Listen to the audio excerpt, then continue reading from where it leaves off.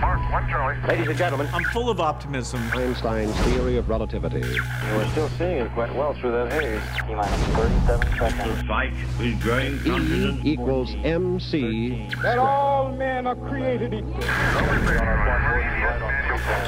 About the future innovations. And growing strength in the air. Tear down this wall. Head on. Something happening coming up on staging. This is Finding Your Frequency with your hosts, Jeff Spinard and Ryan Treasure. It's time to speak up, share your voice, and hear from the thought leaders. Ladies and gentlemen, welcome to another fantastic episode of Finding Your Frequency. I'm your host, Ryan Treasure, and we got a really cool show for you guys today because we're going to talk about all kinds of cool stuff. One of my favorite parts about doing this show in the first place is just the sheer number of really cool people we get to talk to on Finding Your Frequency, and, you know, just hearing their story and how that can help, you know, other people, whether you be an entrepreneur or executive at a company or whatever the case may be. We're hoping to bring you guys some content that helps you and helps inspire you, helps you to solve some of the problems that you might be dealing with in your business or in life, or health and wellness related topics and all that stuff. So a big shout out to everybody who's listened for 2020. I know it's been quite the roller coaster ride as we've all been experiencing just a whole shift of different modalities in the way we live, the way we, you know, have relationships with our neighbors, and it's just been an interesting ride. So thanks for hanging in there with us. Are you having trouble finding hand sanitizer? Well, Spa Treat has you covered. There's no need to go searching high and low. Just visit spatreatofficial.com and place your order on their easy-to-use website. On-schedule delivery. One of the great things about this product, Spa Treat Fulfillment Team is working around the clock to provide people hand sanitizer during this time of need and get your order to you as quickly as possible, even faster than Amazon. Spa Treat also has the lowest price of any of its competitors. Spa Treat has 62% alcohol content, and the FDA recommends between 60 to 80 for maximum protection. This one has 62 because it doesn't dry your hands out. I use this stuff every single day. It is fantastic. It's got certified organic extracts with the ingredients in that hand sanitizer that are the highest quality, and they're designed to leave your hands smelling and feeling fresh while protecting you at the same time. The best part, there's no tricky residue left over. None of that sticky stuff. 4 scents available: unscented, tea tree, lavender, and lemon. And best of all, this product right here is made in the good old United States of America. A lot of companies are having trouble dealing with the current demands, so Spa Treat has dedicated themselves to providing a much needed product in the time of crisis. Spa Treat has better prices, faster shipping, and a larger supply than any of their competition. There isn't even a close second. Visit spatreatofficial.com and enter promo code SPA at checkout to receive 5% off your entire order. That's right. Not only are they offering the lowest price available, but they're also offering our listeners a discount. This promo code is exclusive to Voice America, and only our listeners get this discount. Spa Treat and Voice America came together on this sponsorship in order to provide Americans something they could really need right now: peace of mind. Visit spatreatofficial.com and order yours today. That's spatreatofficial.com, and make sure you use the promo code SPA at checkout to receive 5% off your entire order. spatreatofficial.com. Get your awesome hand sanitizer. So today we have a great guest, Michael Levine, passionate researcher, great guy. Today's episode, this is a story of a man on a mission, a man to save history, a mission to create unique art, and a mission to disrupt typical systems. And now, oddly enough, a mission to protect us from COVID-19. It might seem strange to understand how an artist could get wrapped up in the science of a virus that has ravaged the globe. Yet that's exactly what today's guest has done. Michael Levine has pulled back the curtain on science to show us what he believes has been hiding in plain sight. First, I want to find out from Michael, who's our guest, give us a little bit of a backstory on who you are, what you do, and why you do what you do. How did you find your frequency to where you are? I know you've done, you know, a whole plethora of different things in your life. What led you to today? I'm an artist who also does historic preservation. Okay. I'm a welder, fabricator. I didn't want to be a starving artist, so I came out from New York, came out to Arizona, land of opportunity, weld outside, fabricate, did stuff for Broadway Southwest, Carter Hall of Hale, started with one warehouse, renovated that warehouse, got to another warehouse, realized that no one was doing that, found a niche, and I've saved 9 of the remaining 33 warehouses in the warehouse district. So that's in the warehouse district, downtown Phoenix? Downtown Phoenix, yeah. I'm making this too hyper-local, right? Yeah. No, it's cool. Yeah. It's because, a lot of times, we talk to so many people that are so nationally based, but I'm born and raised in Phoenix, Arizona. So, meeting someone that's kind of helping to preserve some of the historical components of Arizona is great. When I was a kid, if you think about where you live on McDowell, right? If you were to go north and you were to get to Cactus Avenue, it was all desert. You know what I mean? Right. Like there was nothing there. And so just to see the sheer growth of Phoenix, it's been insane. It used to be a small town kind of feel, USA, and now it's the 4th largest city in the United States. And with so much construction and different things that are happening, it's important to preserve some of those historical buildings. Yeah, no, it's been quite the ride. I mean, I moved here before America West Arena was built, before the Diamondbacks were here. Yeah. I've been fascinated with Phoenix. I probably take my passion from Brooklyn and old buildings there and have transferred it there. I think one of the things I said was saving Phoenix from itself, because Phoenix had this rich history of being the small town that exploded. It's the largest city in the U.S. without a major water port, right? Right. So it's a new era, a new type of city. Yeah. And the buildings that were here were agricultural. I mean, I have the oldest warehouse in Phoenix. We have a building that started off with Paul Litchfield Park, Southwest Cotton Company, which is Goodyear. We have a building that was designed by Ed Varney, and Ed Varney designed all these amazing buildings here. Yeah. So it's been this fantastic puzzle, and that's kind of what I do. I'm like artist puzzle master. Yeah. No, that's super cool. I live in Levine, so the rich history for agriculture in Levine is huge.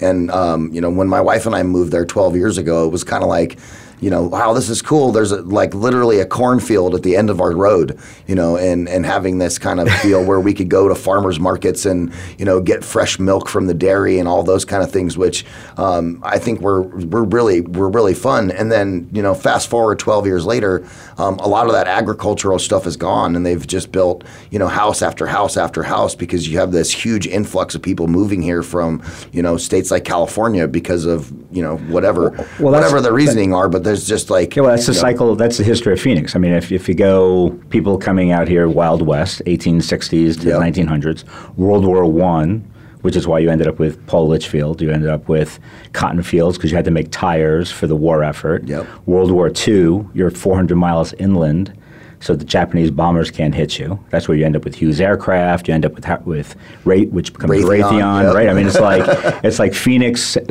has been boom and bust, but mostly boom based off of world events.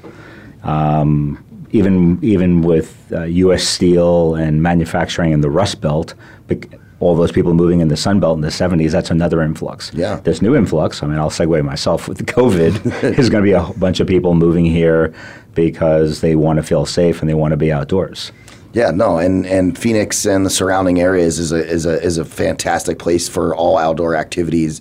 I'm an avid boater. I hit the lakes as much as possible, when I on the weekends and such. But yeah, no, and I think that when you talk about COVID too, and you talk about what people are dealing with, I have a strong sense in my brain that some of these places that have some bitter cold winters, and some of those places that are back east and in the Midwest, they're probably going to get hit with some more COVID in the wintertime along with flu season. That's kind of scary in my mind if you kind of think about, the breadth of it. And today is the 20th of October that we're recording the show, and I'm listening to the radio on my way in this morning, and I'm going 1,000 new cases, and a couple of weeks ago we were 300 cases, 200 cases, and it seems to kind of be ramping back up. And I was hoping that the heat that we have here would help, but I don't know if that's the case. Well, I think a lot of this has how you look at data.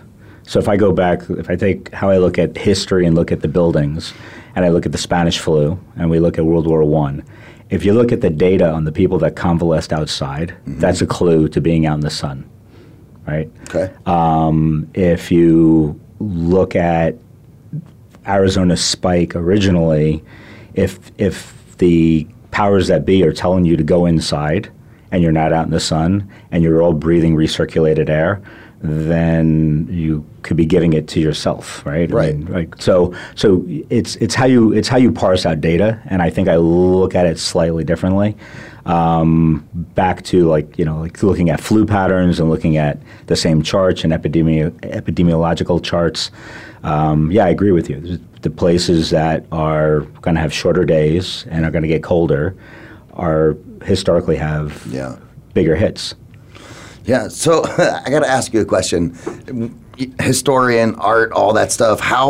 What was the aha moment where you decided like you were going to start, researching biomedical stuff and work with COVID things? I'm going to say fear is a a great motivator. A great motivator. Yeah.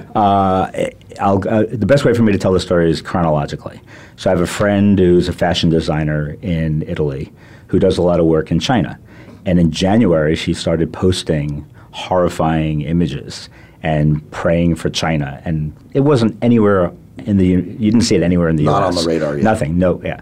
And then she's showing x-rays and she's showing data. I'm dabbling into it. I mean, I'm a Chief fan. I'm going to the Super Bowl, and my mind's in a whole bunch of other places, right? That was a great experience. You get to go to the Chiefs and see it win, right? Yeah, I don't know if I should say this. Like, I think it's COVID. I'm going to take COVID as my responsibility because I made a deal for the Chiefs to win the Super Bowl, and no, bad joke. Come back from the Super Bowl and start looking at Tanya's posts, and they're really scary because there's no answer. They're showing x-rays. They're showing people with completely scarred lungs, data that no one had ever seen. And I start looking at it just rudimentarily. And then because by happenstance, she happens to be in Italy. And when she showed images of the supermarkets barren, and people freaking out, and again, that had not hit the U.S. media.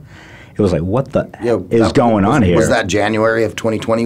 It was, February. February. Okay. So February, they're like end or beginning of March. Yeah, so it was like they had just barely done the travel ban here in the U.S. on flights and that stuff around, because Italy got hit really hard. Right, yeah, and again, it's almost like this long blur. It feels like it's 10 years ago, right? So timing-wise, I just remember saying that. I remember going to the supermarket and buying Lysol and buying paper towels and stocking up, and the cashier's like, "What are you doing?" It was like, "There's a storm coming." It was like in a bad movie, right? Yeah. And so you were the guy who took all the toilet paper. Yeah, exactly. I'm the one who started it. Exactly. And I told my wife, came in. I was like, people can't come over. The cleaning woman can't come over, and they're like, "You're out of your mind." I'm like, "Look, like." So everyone thought I was crazy, and then I'm telling people at school, and they're all like, "Oh yeah, Mr. Levine's out of his mind." Yeah. Structurally, what I did. But you weren't out of your mind. Yeah. Well, I got to be honest with you. When I saw President Trump do travel restrictions, my wife, my family is Mormon. Like, they're preppers by nature, right? And so I called my mom, and I'm like, "Mom, this is weird." Right, and so my mom and I were like, "All right." She said, "I've got all this stuff canned, that I've got it ready to go." I'm like, "Okay, well can some more stuff." Well, being in Arizona, the prepper, like, is just weird. There's these interesting overlaps between Mormon preppers. Like, I went out and bought all the MREs that I could. Oh yeah, I got several cases in the house. I had everything. It was like everyone, like, I was buying canned food. I was doing everything. It was like, what's going on? It was like, these guys have it. But the prepper part. I'm trying to find bullets. Yeah, I'm like the whole 9 yards, because the same way I felt the same way. I'm like, I have no idea what's going to happen, how out of control people may be. I have to take care of my family. Okay, so I'm a liberal New Yorker where the guns are illegal, right? I went out and bought an AR-15, which I don't want to throw the audience off or throw that off, but it was like, yes, I was prepping for. I was expecting the National Guard to be on the streets. From what I saw in China originally, it looked like it was airborne HIV. It's not. It's awful. It's taking out people who should not be being taken out, but it's not. It's somewhere in the middle. It's not as horrifying as everyone thinks it is, but it needs to be addressed correctly. Well, and I think it was here earlier than we thought too, and I'm gonna. This is my reasoning why. For whatever reason, my daughter, my wife, and myself all in mid-January got ridiculously sick. And when I say ridiculously sick, like I was going to the drugstore to go get a pulse oximeter, right? Because I'm like, my daughter's temperature was 105, and we were really close to like, let's take her to the hospital kind of thing because her temperature was so high. But after a couple of days of, ibuprofen and Tylenol and that kind of stuff, we were able to get that under control. But I mean, we were really sick. I had breathing problems, during that time as well. And so, I mean, I almost feel like I might have already had that in January. It's probable. It's possible. Yeah. I mean, lots of people have told that story and have said that. In Tucson, I think it was the end of December, Tucson always has a seafood festival. And there are a bunch of people that come to the seafood festival from China. And so I was doing you're connecting some dots. Yeah, okay. I'm doing some research on that, and I'm going, well, maybe this is how it got to Arizona. Maybe this is how it got to other places because you have people traveling from China. And so you'd have to get an epidemiologist and figure out. I mean, you could. Yeah. I mean, what's interesting is you could follow the strains, you could follow the RNA, you could follow the data. Which again, I guess I'll segue for myself. That's because it was already being called SARS-2. I really started with, two things stick out in my mind. There's multiple things, but one was I was Google searching in Chinese and Japanese to see what was going on in Asia. Mm-hmm. I went to Japan for my 50th birthday with my wife, and people were walking around with masks all the time, and Yeah, it's been a pretty normal thing since SARS over there. Correct, and the data that was coming back was ventilators don't work, and the people who had survived ventilators had PTSD, and you can't force air in. I'm like, okay, so ventilators are shit candy for me, so are off the chart for me, which comes back to Cuomo. Like, what are you talking about? You can't even get that many people in the ventilators, and they don't work. But when I looked at the structure of the virus and it shows up as a computer model, that's what we do in my shop. We do a lot of three-dimensional modeling. Yeah. We do biomimicry. I build sculptures that are based off of form follows function and nature. And it was even more geometric. And lots of, not the coronavirus, but lots of viruses are even more geometric and more fascinating as little machines. And it becomes philosophical, and it's like, how do these things exist? So, and it's basically, they're little machines. Instead of made out of steel, they're made out of proteins. And it was like, it gave me confidence that I understand that model. Right. I understand that object, and it was very similar to buckyballs, which is Buckminster Fuller and architecture and triangles and geometry, and that's what they were. And then it just became a learning curve, and learning more, and then it started looking at my own models, started calling people. There's one part of it that actually has to deal with ultraviolet, and I had some traction. And when Trump made the comment about ultraviolet, no one would talk to me. So there's definitely, what's this new word I learned from, there's this doctor that I was turned on to called Z-Dog, Zubin. He's got a radio show and a following, and he had a guy on there, a Dr. Eban, who talked about schismogenesis. I think that's the word, and it's basically you say black, I say white, and I say white, you say black. And what happens is because Trump had made that comment about ultraviolet, any scientists I talked to were like, they're not going to touch it. They're not going to talk to me. Weird. Yeah, and so that's yeah. Not trying to talk politics because I don't want to do that, but that's like 90% of like Trump's issue with the United States with a lot of people who don't like him. Right. I call him a broken clock. He's right twice a day, and look, a lot of stuff is like, I mean, he's been, we'll go again. Ironically, he's been great pushing hard on China, and really has shown the world who they really are. But no one else would have gone that way. But there wasn't a plan. Anyway, I don't want to go. Yeah, we shouldn't go on that direction. Yeah, I agree. Okay, so, but what's interesting, there's a lot of things that are hiding in plain sight. And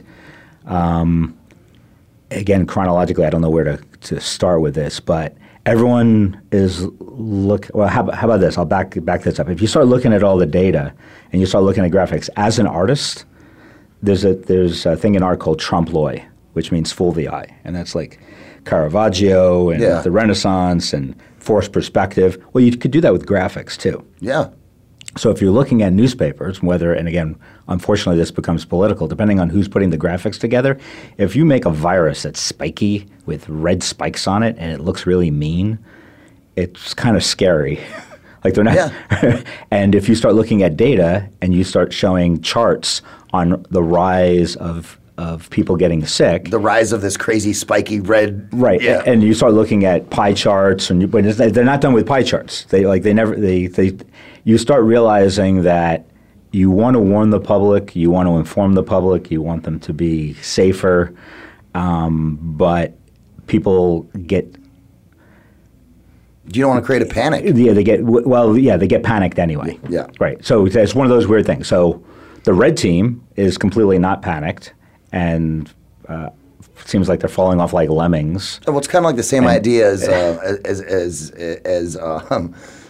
like. I don't know, not really like a bait and switch, I guess I'm trying to put out there, but it's just sometimes it's not what you say, it's how you say it, right? That old adage. Yeah. And so I think that, when you talk about how the information is delivered to people, it's not what you say, it's how you say it. And you can ultimately get multiple reactions based on how you say something. Yeah, well, you can see that, after Bob Woodward's recorded him saying, "Well, yeah, it's really scary," but then he didn't want to say it. Like, we're screwed now. We're like stuck in politics because I keep on saying both sides are right. Like, for me, what I've learned is that the coronavirus is part of coronavirus. It's part of other coronaviruses. Mm-hmm. So structurally, a coronavirus is a coronavirus is a coronavirus. However, it comes from a bat. And it's a novel, which, if you just told people it's a new virus, it would be a lot better than saying it's a novel virus. I think most of the public doesn't know that a novel means new. Right. And it's like lost in translation. And I think if you said it's a new virus and we're going to have to get used to it and we should all be in this together, that would have been a better scenario for everybody. But that's also with 2020 hindsight. Okay, so I was at the forefront of it thinking that it was airborne HIV. Once you start looking at it and finding out what it is okay, well, how do you kill it?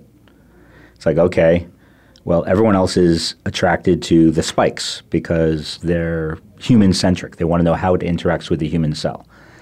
And that's like taking a scalpel and you're trying to figure out how to intercalate or interact with the fingers that are sticking out, the spikes that are sticking out. Mm-hmm. And I found a modality that is used has been used in Africa in blood pathogen clearing. And they use riboflavin, and riboflavin intercalates with the RNA and finds it. I'll get to that later. But functionally, you take the blood out of somebody. So, Ryan, you have HIV, mm-hmm. and you want to donate blood to me or to somebody. They take the blood out. They mix it with the riboflavin. They put it under ultraviolet light. Wow. And the ultraviolet light kills the virus and doesn't hurt the human blood cells. That's why my HEPA filter has a UV light on it. Yeah. You know what I mean? I run a couple of those at the house. Right. And but the same thing. But people, it's really tough. I'm already off the rails on where it goes, but then I'm doing my job. Yeah, okay. But basically, there's a modality out there. The bottom line is there's a modality out there that kills the virus extracorporally, outside of the body. And then when they hear ultraviolet and they hear those things, they're afraid. And your sunscreen, and like you're going to get melanoma cancer, and what's the UV index today, and what's well, we think about that all the time, the UV index. I mean, especially here in Phoenix. Hey, everybody! I wanted to tell you about this great shaving product that I've been using lately. Not only is it awesome, it will save you money. Enough to buy 26 cups of coffee in New York City or 3 deep dish pizza dinners in Chicago. Harry's is an awesome product.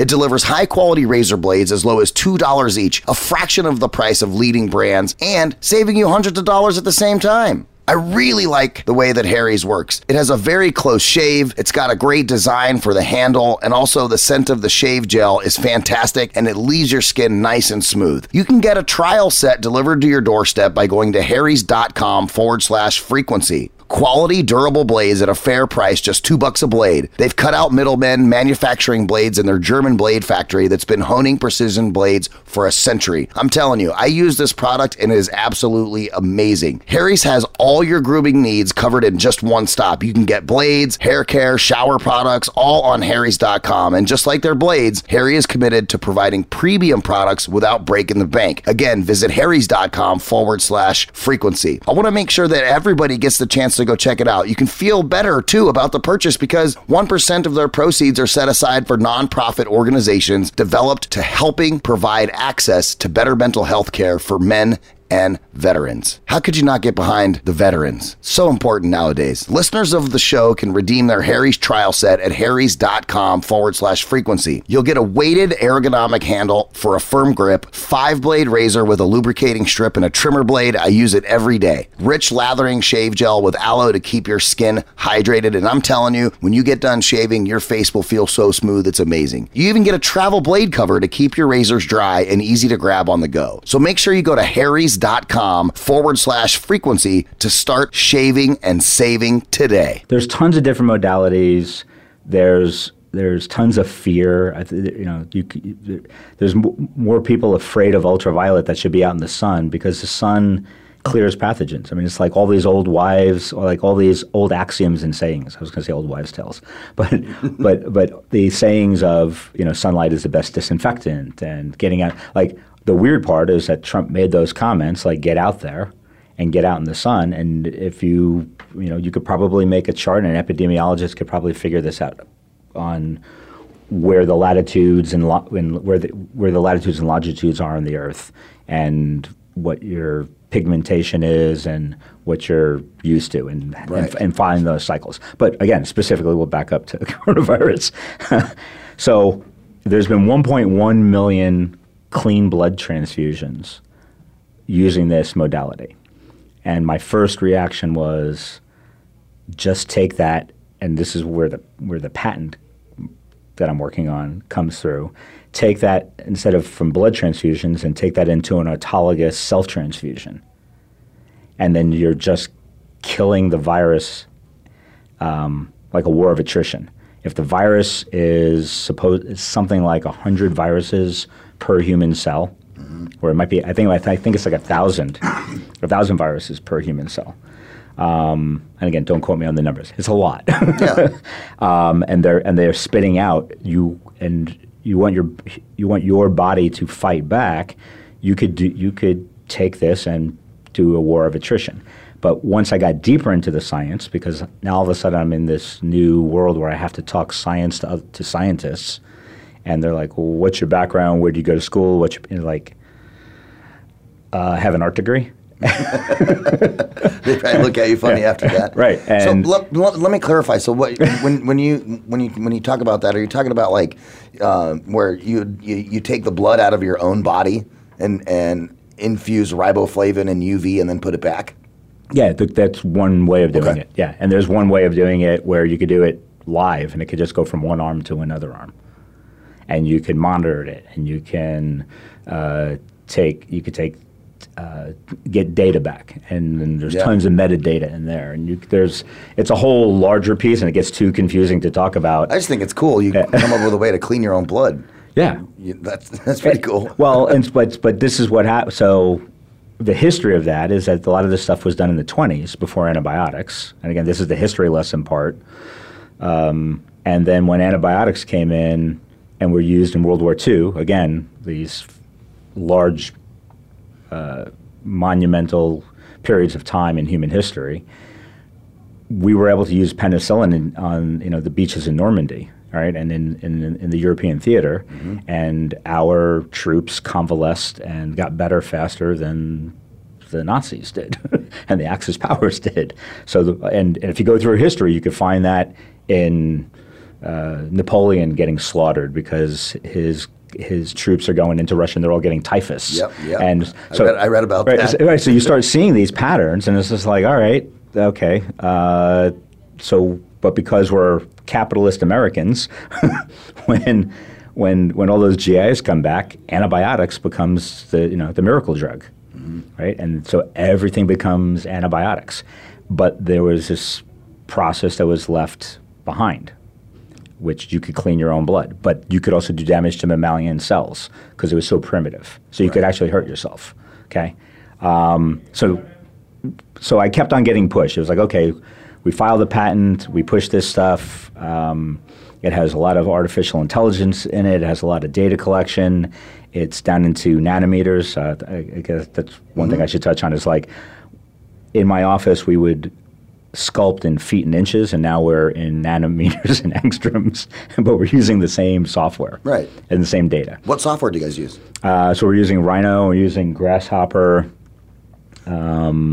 and we're using Chimera X. Okay. The reason I ask is I love doing video editing, and so some of the fun stuff to do is when you talk about using Maya or some of those other modeling programs that help create Shrek, and some of those kind of things too, which are all in three-dimensional space and creating art in that space. So you guys are essentially doing the same thing as DreamWorks. Yeah. Well, you could in your models. Yeah. Well, you could download the PDB files, the protein database files of the coronavirus.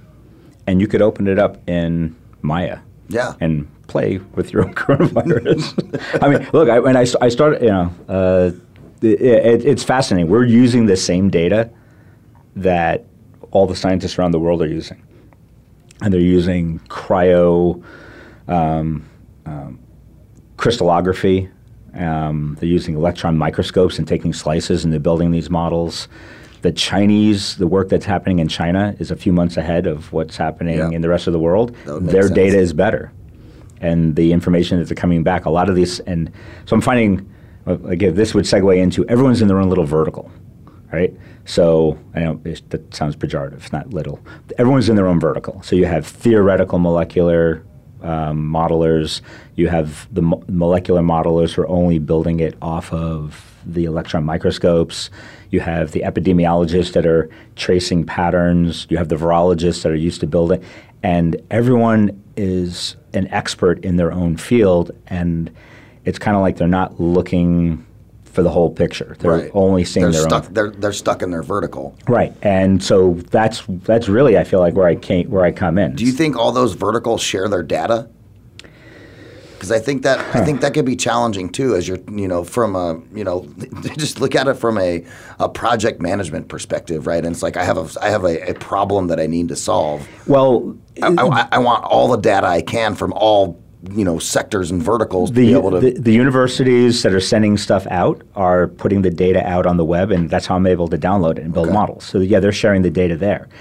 The research that's being done in the universities is usually public-private. So if it's a university that's attached to a hospital, that hospital needs to generate money, and then someone financed it. And again, it's not conspiracy theory; it's how it's done. Right. But what happens is if they spend so much time working on interferon or interferon 2 or remdesivir or hydroxychloroquine or whatever drug is coming up. That one of those was the ones that they used on the president, right? Yeah, well, the remdesivir and the monoclonal and Regeneron and that's the one that's not not publicly available. Yeah, there's again, it's like the problem I have with all those things. It's all profit driven, and if you look at the fact. If you look at the COVID epidemic, pandemic, in its totality, it is doing more damage, collateral damage, than it is in the main damage. The collateral damage has been insane. And then if you looked at it on beneficial use, I mean, look, Trump even got it under beneficial use. He had to get the FDA to go through. So you have all these bureaucracies, you have all these layers, you have layers of government, you have people who want to invest, and they want to turn a profit. And so people are always looking for new. They're looking for the new answer, even if they're repurposing drugs, which was the idea. Yeah. I mean, I guess if I did it really chronologically, I imported Camostat mesylate from Japan before the post office shut them down. Camostat mesylate is a ACE2 TMPRSS2 inhibitor, and there's other people who went on to that. If you take that, it would stop the coronavirus from getting in your cells. The whole United States could have that. But I don't know why it hasn't happened. I mean, I don't know if it's because of drug manufacturing or it's also not U.S. FDA approved. It's approved in Japan. Well, that's probably the problem right there, is it's not U.S. FDA approved. Right. And same thing. So like the ultraviolet is approved in labs, but it's not approved for human use. And again, I understand. So one of the verticals is when you talk to clinicians and doctors, their whole thing is do no harm, and they want to make sure it's not going to hurt anyone. And my whole thing turned into try or die. It's like if that's kind of what I understand that one. I took the HIV/AIDS battle like that. So so now I'm cycling back to New York. It's like I went to art school in the '80s in New York. Yep. And I had friends who died of AIDS, and Fauci was actually there, and they were doing these double blinds. And I didn't know that at the time. I know this after, now. I'm completely amazed at all the information that you were able to, pack into your brain in the last 8 months. Yeah, well, it's like I feel like Rain Man. Like I just want to keep telling you. Right. Like I want to I'm trying to give you the background on all these different things. But again, it's politics and it's understanding. It's not just the science. Okay, so with HIV, the normal way the FDA would do it under Fauci was if someone was dying of AIDS, they would give a drug to these patients and they would give a placebo to the other patients. And it's like, and at that point, they were going to die anyway. You're extending their life. And Larry Kramer and a lot of the people from ACT UP pushed Fauci and turned him in allowing Fauci, as long as it's not going to hurt you more than the HIV would. So people were able to try, and it became try or die. Now, with coronavirus, it could be the same thing. I mean, what I'm advocating with the riboflavin modality that I have is that it can't hurt you. So why not try? Yeah, there's no upper limit. And then I start going crazy because it doesn't become CNN or the New York Times or Fox or any of these people asking Fauci, what would you do? It becomes Matthew McConaughey and Jennifer Garland and they're like, well, what do you think about? Well, I take vitamin D. It's like, and all of a sudden, vitamin D becomes the word du jour for everyone. Every news outlet's like, well, what about vitamin D? And well, guess what? The outcomes of vitamin D, to make your own vitamin D in your body, you need a coenzyme. The coenzyme that makes vitamin D is riboflavin. It's like logic dictates is what I'm advocating. So you could be just as effective by taking some riboflavin and going outside. Yes. Yeah, that's and I've tried it. I've given samples of riboflavin. Like, again, there's no profit. I'm like, you tell people to go buy riboflavin. They're like, how do you spell that? And then they're like, oh, it's vitamin B2. And they're like, B12? I'm like, no, B2. B2. They're like, B6? It's like, no, B2. It's like, oh, I take a B complex. And it's like, that's not enough. It's a war of attrition. Yeah. So I start finding all the, again, different verticals, different modalities. There's a thing called a riboflavin transporter disease. Up until 2011, they didn't even know that there was a thing called a riboflavin transporter, right? So science keeps moving forward and new data comes back, and it was just this disease called Brown something disease. And without riboflavin, you can't grow. Like riboflavin used to be called the growth vitamin. And if you do rat studies, you can't grow. So these people, it's very rare.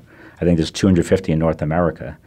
If they don't have the riboflavin transporters in their genetic code, it's a genetic disease, they can't grow. But guess what? If you give them high-dose riboflavin, then that helps them out. It helps them out, and they could actually survive. And then mitochondria, I've been trying to get to Jack Black. It was like before Fauci got to McConaughey, it's like Jack Black has a relative who has mitochondrial disease, and mitochondria disease does really well when it gets high-dose riboflavin, which gives energy to the mitochondria and people in biology classes, the powerhouse of the cells. It's like I've gone down this Alice in Wonderland wormhole, rabbit hole, like mixed with Hitchhiker's Guide to the Galaxy, and it's like, wait a second, mitochondria are in our cells, but they're actually ancient bacteria that have their own RNA that go back millions and millions of years before humans even existed. It's like, what the right. And you could just keep forcing, and then it's like, so riboflavin breaks down, and you need it for ATP, you need it for NAD, you need it for FMH, you need it for the MTHFR. Like it's almost like it feels like every biological function in the human body uses riboflavin in some way. In some form. Yeah. And the heart of it is the thing called an isoaloxazine, and it's 18 molecules. So it's CHNO, so C17H20 N406, and then the isoaloxazine hexagon molecules in the center then break off and they reconvene and they stack, and it's basically philosophically what has become for me is, again, this goes back to the verticals, is you have these people who look for ancient life, they look for astrophysicists who are looking for life on other planets, and they're looking for markers of life. Well, guess what? Riboflavin is one of those pre-existing conditions. It's a fundamental vitamin that every other molecule and nucleic acid used as a building block. Yeah, I'm totally adding vitamin B2 to my regimen now. There's like, so I do karate, and so as part of doing karate, like I try to make sure that I eat healthy foods, and I am a little overweight. I do like to drink a beer or two, but whatever. Okay. Hey, we're in person, so yeah. That's for everyone. Yeah. Without masks on. Yeah, well, we're distanced. Yeah, sure. You guys have to check out this new service that I'm playing around with called Issue. It is totally amazing. You live to create, but you don't live to worry over the last nitpicky details involved in putting final touches on contact. You got to do what you do best and let Issue handle the rest. If you're a creative, you know the drill. You're finally done editing. It's perfect. Now you just need format and reformat for every single platform. With Issue, make it once, and it's ready to post everywhere. Seriously, Issue is the all-in-one platform to create and distribute beautiful digital publications, from brochures to magazines and sales collateral. It's perfect for creators, marketers, designers, educators, publishers, salespeople, or just anyone that wants to make eye-catching content that can be distributed on multiple platforms. Issue makes it really simple. Just upload the PDFs and files, and Issue transforms them using your vision and customizable templates to create the content you want. With Issue, you just create it one time and distribute it everywhere. Everything is optimized to post on your website, social platforms like Instagram and Facebook. They can even help you make animated Instagram stories. And the best part about it, it is free. FREE free. That's right, it's free to get started with Issue.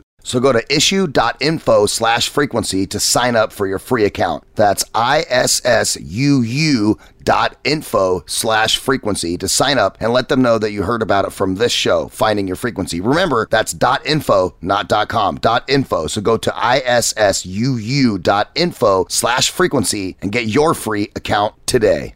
I've been cooped up in the house wearing a mask, and I got to a point where I was just like, I'm either going to get it or I'm not. You know what I mean?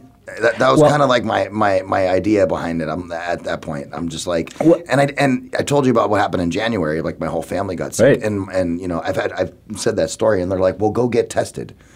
If you take the premise that the coronavirus again is just a cold, it would be like, how about this? Without death, like without the bad outcomes, without the long haulers. If I was in here saying, hey.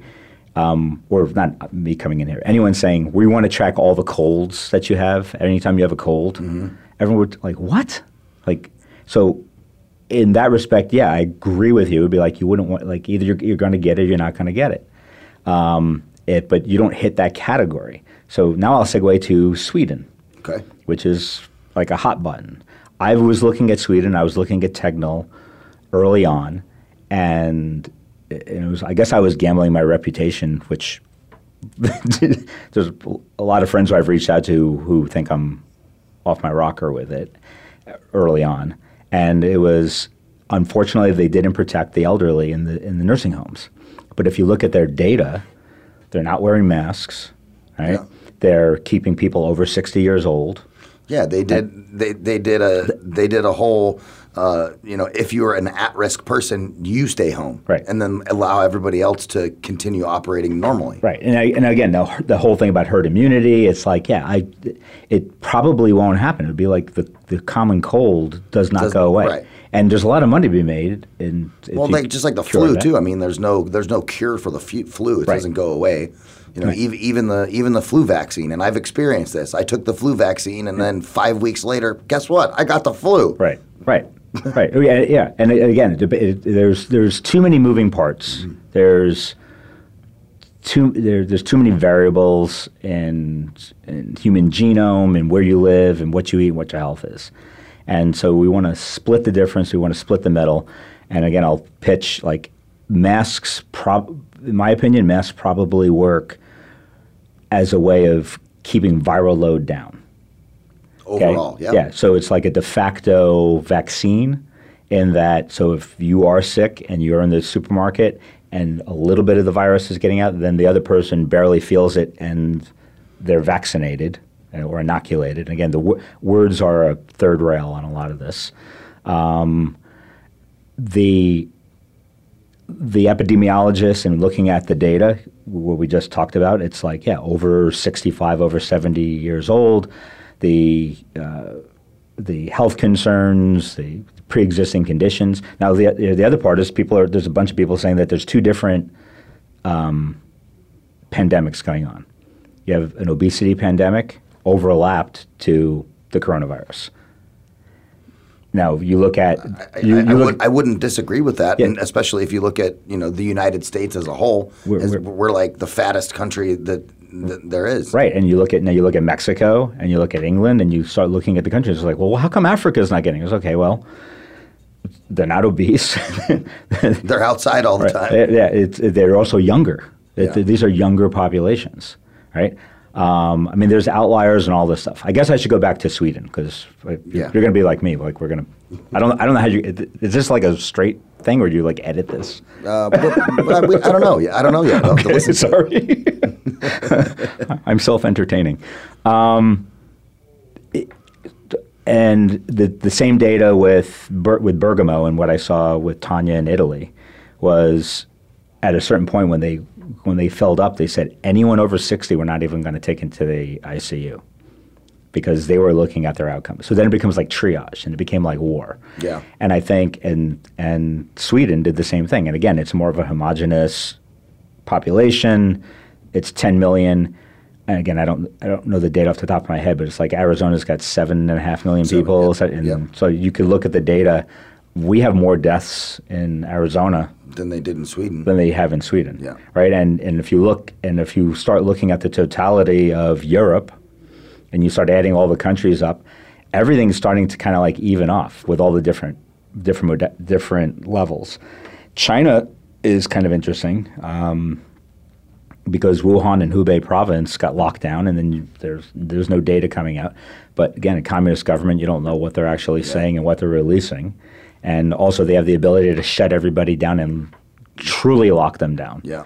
And then you go back to 1918 with countries or New Zealand. Okay, same thing, off the rails.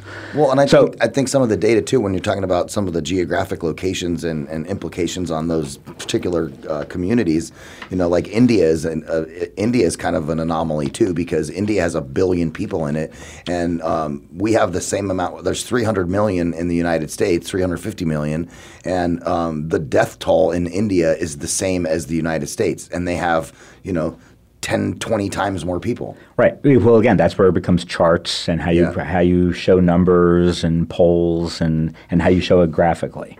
So I've been, I would encourage anyone listening to ignore all the news outlets and just look up the COVID data and look world in data, and the CDC has great links, and you could check the EU, and you could reverse Google and check things in other countries, and you could see the real data. Yeah. So it comes down to, 1 point something %, which is way worse than the flu, We need to protect our elderly. We need to protect the people that are at risk, and masks and social distance. Masks, I'm for. Social distancing is almost like anti-human.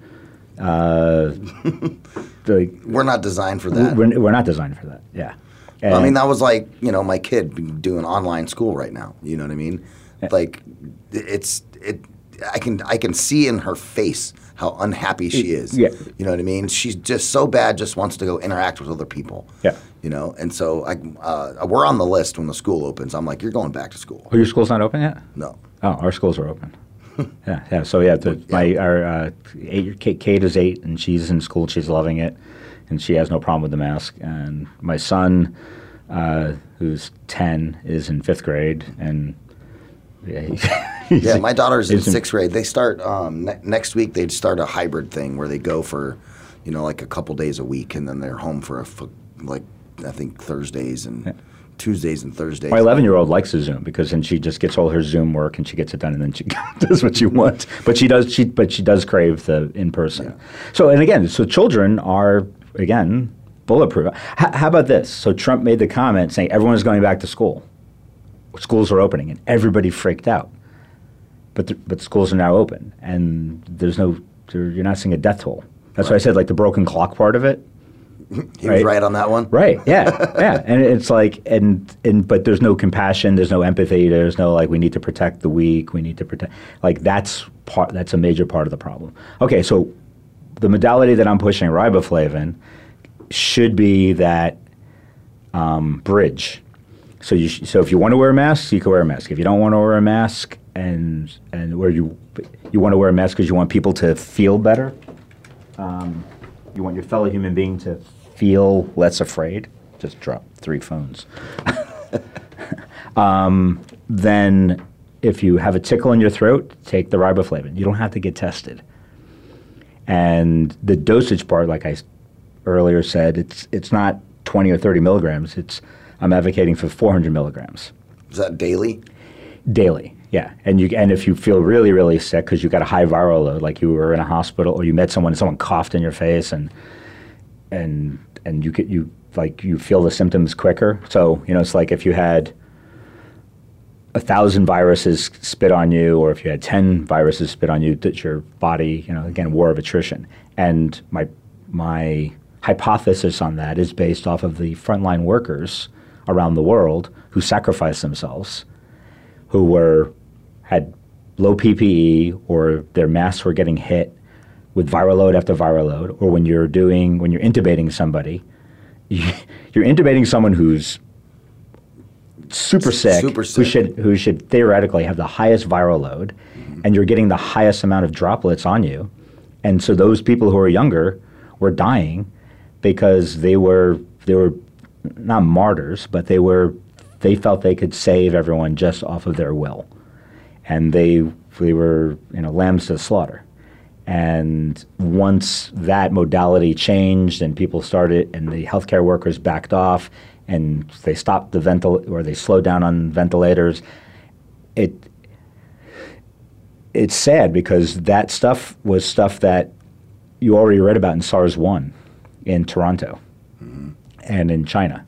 Like, they weren't doing the ventilator stuff because they knew that's where you were forcing it into the air, right?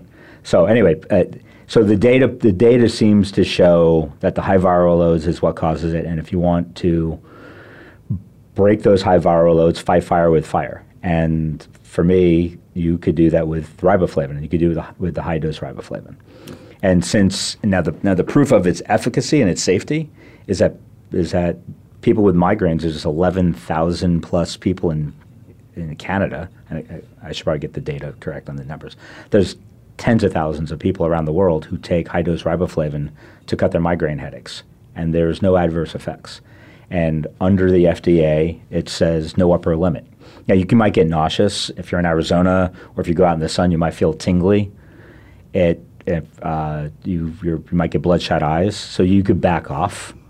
right? I If mean, you start experiencing some of those. yeah, side effects. You're going to urinate yellow. I mean, you saw I'm wearing bright yellow firefighter pants today, and it's almost like my own. Like I walk around like, why are you wearing that? Well, let me tell you something about riboflavin. It's a good conversation starter, right? Right. Yeah. And again, it's one by one. It needs to be scale, and I've been trying to find. That's why I'm doing an interview with you. I'm trying to find that scale to get it out there. But I mean, I think this is extremely important information. I mean, you've done a lot of research. You've looked at a lot of things that I think from a different perspective of being an artist that maybe a scientist wouldn't necessarily, look at it from that perspective. And so I think that's uniquely you. Well, it's science and art because, here's the frustrating part. I pitched it to two NIH scientists, and I said, here's what the science is. Riboflavin automatically absorbs into the coronavirus. It hits the guanosine. It intercalates with the guanosine. And again, this is crass. I say it hits the G spot every time. And when it hits the G spot, the uracil flips out. And that corrupts the data. Now, under ultraviolet light, it cuts the RNA and stops it. And that's kind of was the aha moment where I said, wait a second, if it flips the data, you don't even need the UV. You could just start taking high-dose riboflavin, and it should start flipping the uracil. But when I told the NIH, they're like, well, it sounds like you have the makings of a vaccine. And I'm like, yeah, but... And then they say, well, we work for the NIH, and we can't talk to you. And then I had a friend at the CDC, and I sent her an email. She's like, you're not a preferred vendor, and you're not even a doctor, and you're not a scientist. I can't talk to you. And then That's so stupid. I have a team of virologists in Kentucky. I have a molecular computer model, molecular modeler in Sweden. Mm-hmm. I have an epidemiologist in Belgium. I mean, I should have given you that part of the story. We went off on a bunch of, but it's like I have a real team, and I keep telling people, I keep asking people to prove me wrong. Like, tell me that I'm wrong. I would rather go back to renovating buildings and saving stuff, but every morning I wake up and I look at my data, and again, I'm like, this should work. And we've tried it with a few dozen people, and it does work. But it can't be, like I said, it can't be the small amounts. You have to start high when you feel sick. Now, prophylactically, you could probably take 100 a day. And again, I can't, according to the FDA, you can't hurt anybody. So that's awesome. Michael, thanks for being on. Is there any final details that you think the listening audience should know before we call it an episode? Don't be afraid of urinating yellow. That's awesome. I mean, I'm so confident in this. I bought riboflavin.com, riboflavin.org. I bought it in Chinese, in Mandarin, Cantonese, Russian, Greek, Japanese, Arabic, Hebrew. It's the closest thing to insulin, like as freeware. So you kind of own riboflavin. Yeah, for better or worse. For better or worse. Hopefully, way better. Michael, thanks for being on, man. I appreciate it. It's been fun. I know this episode was very wordy, right? Scientifically wordy with a lot of things, but go look this stuff up. And where can people find information about you online? So riboflavin.org is more of a generic website. Riboflavin.com, again, because you can see I'm all over the place like a ping pong ball. I have people smarter than me making riboflavin.com. So riboflavin.com will come online. And when you take the riboflavin, we have an email, tryriboflavin@gmail.com. Okay. And people send us their stories. We have a formal diary that you could fill out, but otherwise people have sent us videos of what they did. So you have actual use cases of people that have had the coronavirus that have leveraged riboflavin to cure themselves. Yep. That's amazing. Yeah. And it's kind of like a lot of them came as like the no atheists and foxholes kind of thing. Right. They're like, I was like, wait a second, I feel sick. What do I do again? Eat this. Exactly. Right. Well, thanks for being on. We really appreciate it. Ladies and gentlemen, thanks for tuning into this episode of Finding Your Frequency. Make sure you go to riboflavin.com, right? Yeah. And then, of course, try riboflavin@gmail.com. Send over some information. Find out more about what Michael's doing. I think this is some cutting-edge stuff. I hope more people will listen to this show and contact you and help you create more data. That would be amazing. Awesome. And if Jack Black, if you're listening. Mitochondria. All right, ladies and gentlemen, stay tuned for another episode next week right here on the Voice America Talk Radio Network. We appreciate everybody being on the show. And if you're listening on your favorite podcast listening, make sure you give us 5 stars because I think we deserve it. It's 5 stars better than 4. And then, of course, share this with your friends and let them know about Finding Your Frequency. And stay tuned. We have another great episode coming at you next Friday.